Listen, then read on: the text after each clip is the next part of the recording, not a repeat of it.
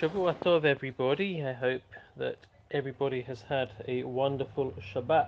And we begin our week this week with Perek Lamed Aleph, chapter 31 of Bereishit. Perek Lamed Aleph describes the final parting of ways between Yaakov and his large family with his father-in-law Lavan.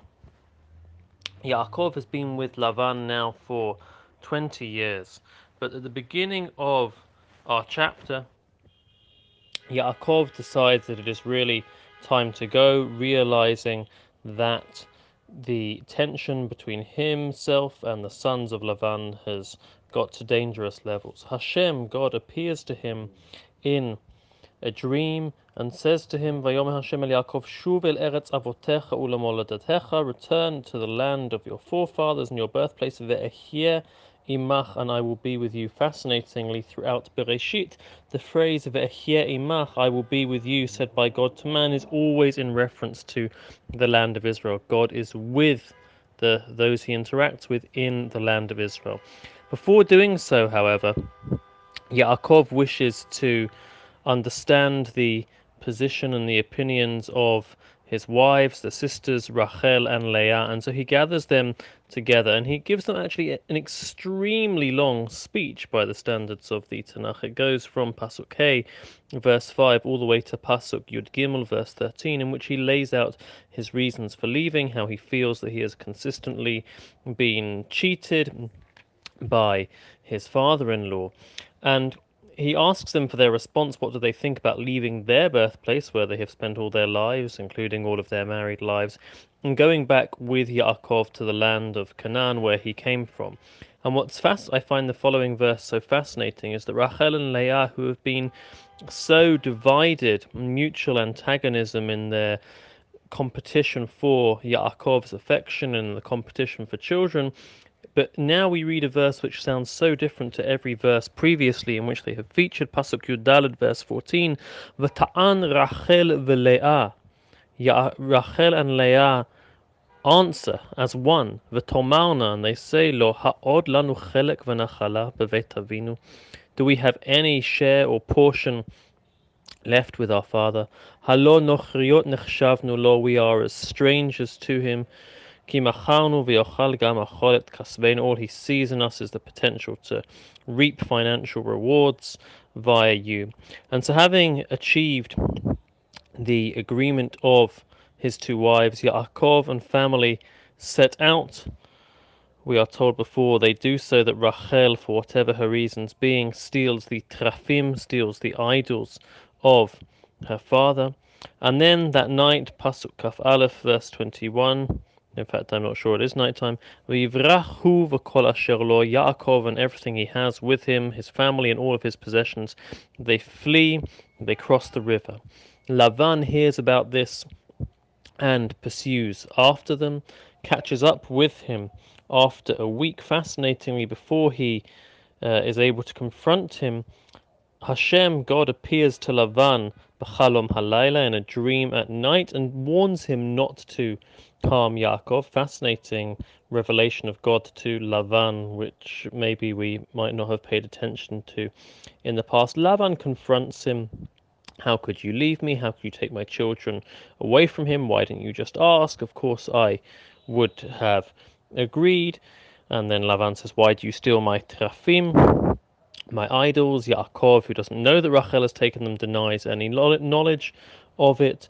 He goes in to search for them amongst his daughter Rachel. She says, Derech nashimli, I'm time of the month for me, I can't stand up, and that way Lavan is not able to find them. And now Yaakov, his anger is really kindled. And now he turns to Lavan in a sort of language he's never said before. Pasuk Lamed Vav, verse 36, and it's really quite a long chapter, this. We're only about halfway through. V'yichar Yaakov v'yarev b'Lavan. He argues now with Lavan.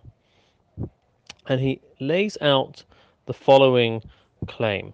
And I want to focus on these verses because I'm going to connect them with a larger developmental point within the life of Yaakov. He says as follows: Yomer Lavan, Ma pishi, what is my crime? Ma chatati, what is my sin? Kidalakta acharai, that you follow me, you pursue me like this. Ki mashashtet kol kelai, ma matzati, you've been through all of my possessions. What have you found? Mikol klei beitecha, have I taken anything from you? Ze esrim shana anochi imach. I've been with you now for 20 years. Rechelecha ve'izecha lo shikelu.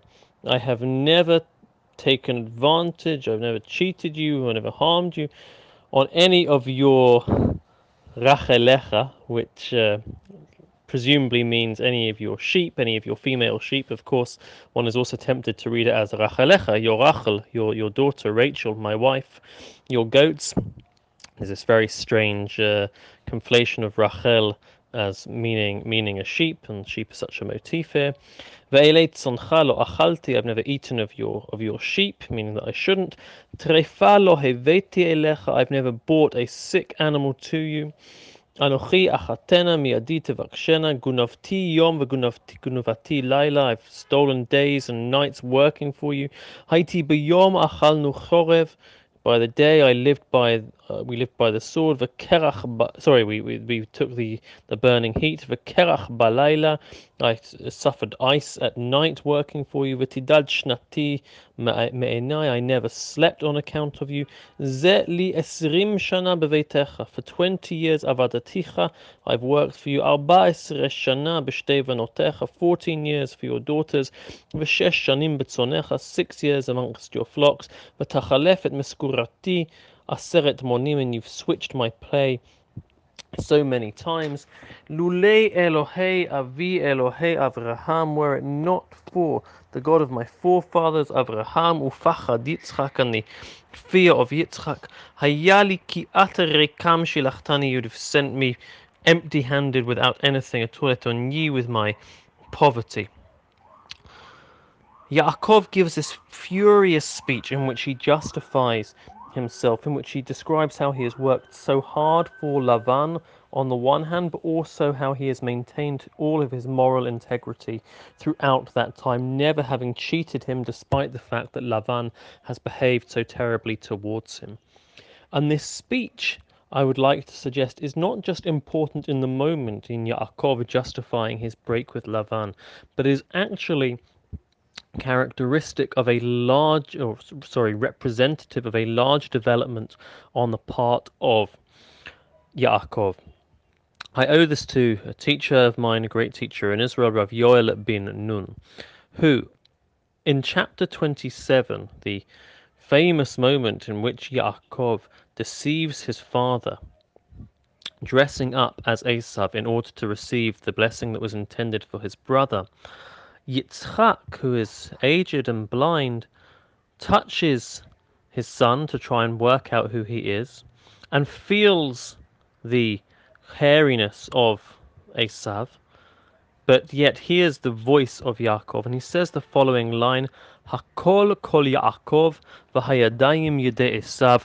The voice is the voice of Yaakov, Jacob. The hands are the hands of Esav. And of course, on the face of it, this verse represents the confusion that Yitzchak is having as to which son is standing in front of him. Rav Yoel bin Nun, however, interprets the verse to mean something in a broader sense, a form of prophecy on Yitzchak's behalf.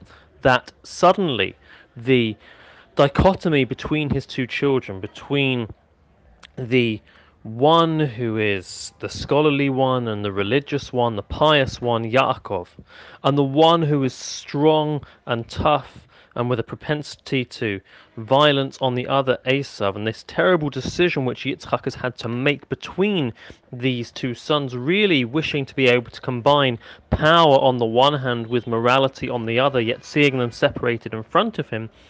Yitzchak has this vision that one day there will be a child of his who will be able to combine both the kol and the yadayim, the voice and the hands, the power and the strength on the one hand, the physical presence, with the ethics and the morality on the other.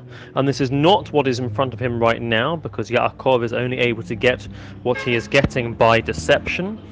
But in the future it will come. Where does it come? It comes in all of the many years with Lavan, during which Yaakov slaves in the field, suffers heat by day, fire by night, becomes a man of the field, just as his brother Esav is, and yet never during these years does he violate his moral principles. The chapter concludes with a peace treaty between Yaakov and Lavan, and the two go on their separate ways. Wishing everybody a wonderful day.